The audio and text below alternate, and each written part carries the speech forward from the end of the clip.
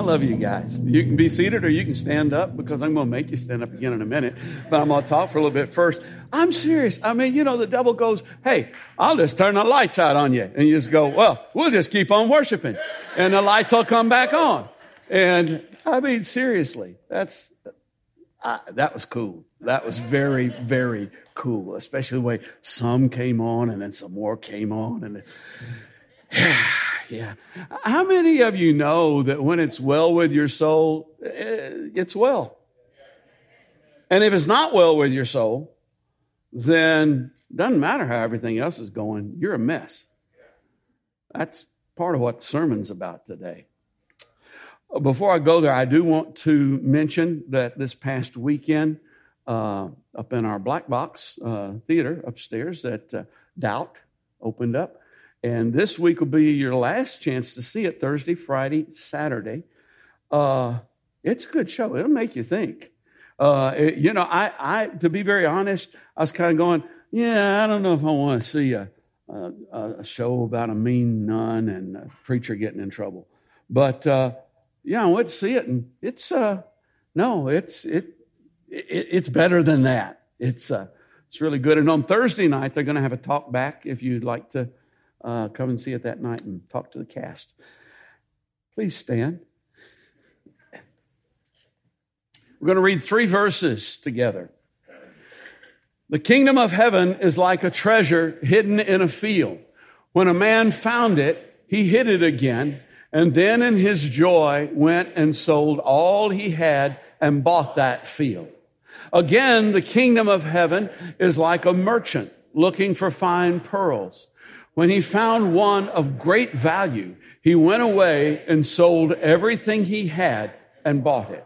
Father, I thank you for your word. I thank you for the power that's in your word and the life and the light that's in your word. I pray that the Holy Spirit would anoint each one of us to hear what you want to say today. In Jesus' name, amen. You may be seated. As I look at, it's very short. This is in fact, the one we're looking at today is only 1 verse long. And as I was putting the schedule together for sermons several months ago, I came to this one and went, is this 1 or is this 2? And to be very honest, even going into this week, I'm going, is this 1 week or is this 2 weeks? But then the Lord kind of showed, obviously, the obvious lesson to both parables is that the kingdom is worth more than everything else that we have. It's worth everything. Now, that's the obvious lesson. But there are differences in the two. And so we're gonna do 2. This week we're gonna do this one, and next week we'll talk about the other one separately. The kingdom of heaven is like. Well, first of all, I think we probably need to understand that Jesus came preaching the gospel, the good news of the kingdom. It says over in Matthew 4:23, Jesus went throughout Galilee, teaching in their synagogues, proclaiming the good news of the kingdom. If you want to know what Jesus preached, he preached the kingdom and healing every disease and sickness among the people. And this isn't the only place where it says that this is what he did, but it's just one of them that I use it as an example. And then in Luke chapter 4, Jesus said, he was in a town where they were wanting him to stay, and he said, I must proclaim the good news of the kingdom of God to the other towns also, because that is why I was sent. Now, Jesus came obviously to do a number of things. He came to destroy the works of the evil one. He came to show us what the Father is like. He came to die on the cross for our sins so that the world could be redeemed and to be resurrected from the dead. But the teaching that he was instructed to bring was about the kingdom. And basically what he has told us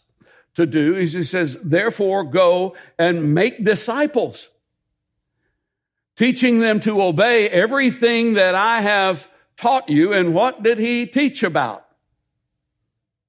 The kingdom. We've kind of gotten away from that.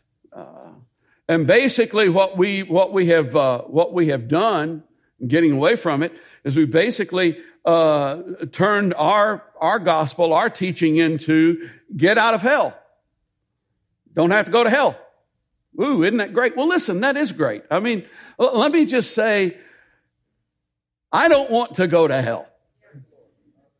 All right, that's maybe the biggest amen I'll get today. But we haven't been commanded to go and tell people how to get out of hell. We've been commanded to go and teach them to be disciples, which is something different, actually. Bringing people in just on the basis of, hey, you can get out of hell, really doesn't lead to discipleship. It basically leads to, oh, now I'm not going to go to hell. All right. Life goes on. Que sera, sera. See what happens next. In order to proclaim the good news of the gospel of the kingdom, we do need to know something about the kingdom. And that would be a little bit unusual for us because, I love our country. I mean, who wouldn't love we've had, since the Civil War, we've basically not had any warfare in our country. We've had a lot of peace. We've had a lot of prosperity. We're blessed and triple blessed. But we were born in rebellion against a king. And so it doesn't just come natural to us to think about a kingdom and what a kingdom is. And the first thing that you need to know is that a kingdom has a king.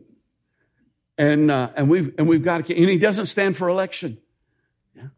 And he doesn't have to get advice and consent from anybody to do what he wants to do. And if he has the power of indestructible life, there are no term limits. His kingdom is an everlasting kingdom. His dominion is one that will never be destroyed. So I mean, this is a whole different paradigm from what we're used to. Now, there will be a physical, literal, political kingdom set up on the face of the earth. The Bible tells us that, and I believe that. But for right now, we're not supposed to be waiting on the kingdom. The kingdom is here. And sometimes people will teach kingdom now theology. And basically what they're talking about is, let's build a shopping mall and dedicate it to Jesus, or something like that. No, the kingdom is here right now because it was here when Jesus was here. Jesus said, the kingdom of God is within you. And I used to kind of go, ooh, boy, what does that mean? The kingdom of God is within me. And as I've gotten older, I've realized how thick, I guess, I was, because it tells us over in Romans, the kingdom of God is not a matter of eating and drinking. It's a matter of righteousness, peace, and joy in the Holy Spirit. And it's within me. It's within you. That is the kingdom of God. And so the kingdom is like a treasure hidden in a field. And in a sense, I am that field and that treasure's hidden within me. You could take the analogy there, but that's not where I want to take it today. We don't know if this man was looking for a treasure or not. We don't know if he was a seeker. We don't know if he was out, with a little metal detector kind of going around the field, seeing, if there was something down there. Or if he was just bebopping along, cutting across somebody's field, and, oh my goodness, there's a treasure. How many would love to find a treasure just walking around? Okay, yeah, and the rest of you just aren't listening. Well, you already have. It's a trick question. There are 4 things that we know for sure from this parable. And the first one is the kingdom is like a hidden treasure. It's like a hidden treasure. It's righteousness, peace, and joy, and they are interior items. They are things that exist on the inside. They may or may not manifest on the outside, but they exist on the inside. You cannot tell if they're there by external appearance. What does a righteous person look like? Really? I mean, I've got some people up here. Which of these people is righteous? You don't know? I don't know either. I know only one of them's got Jesus tattooed on his chest.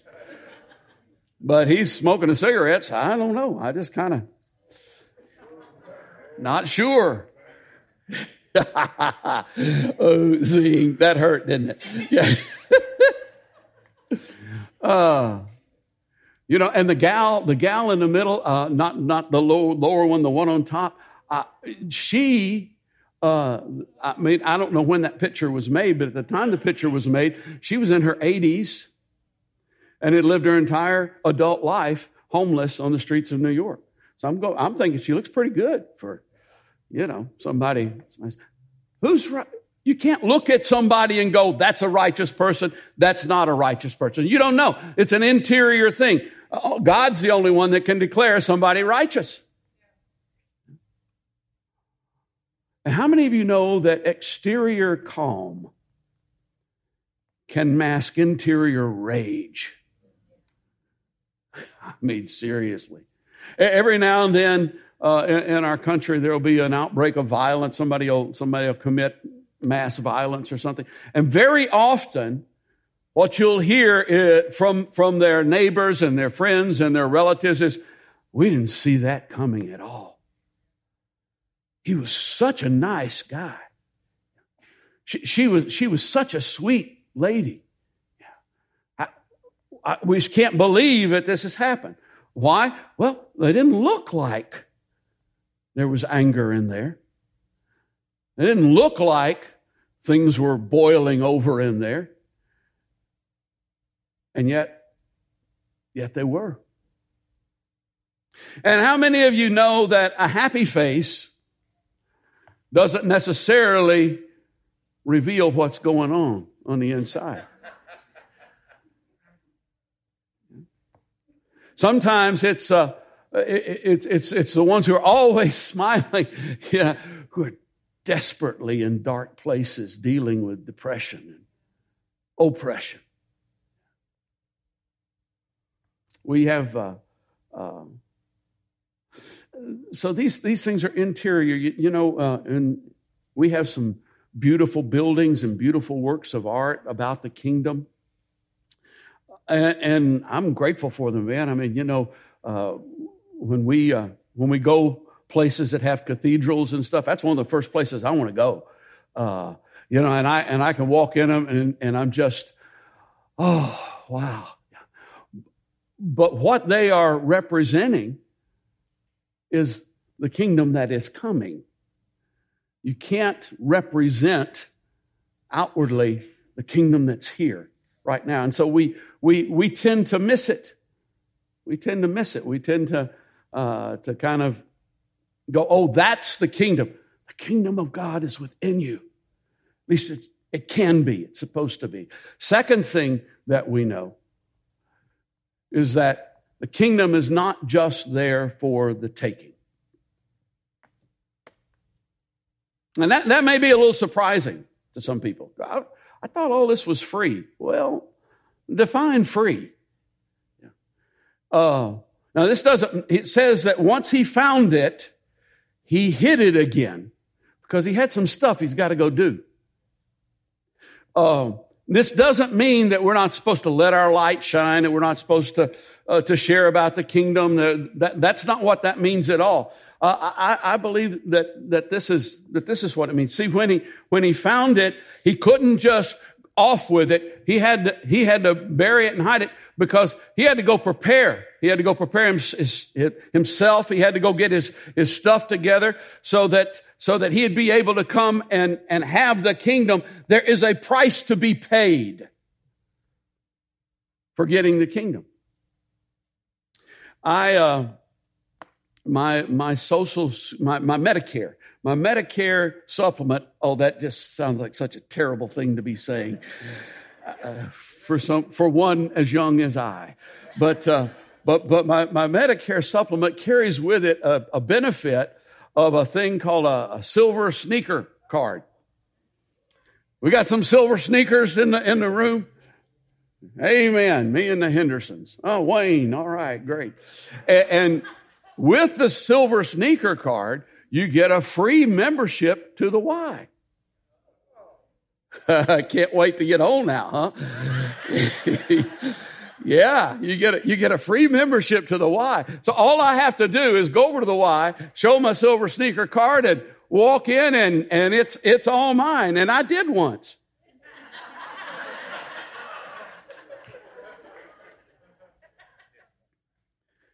See, I could do it all the time, but it costs something for me to do it.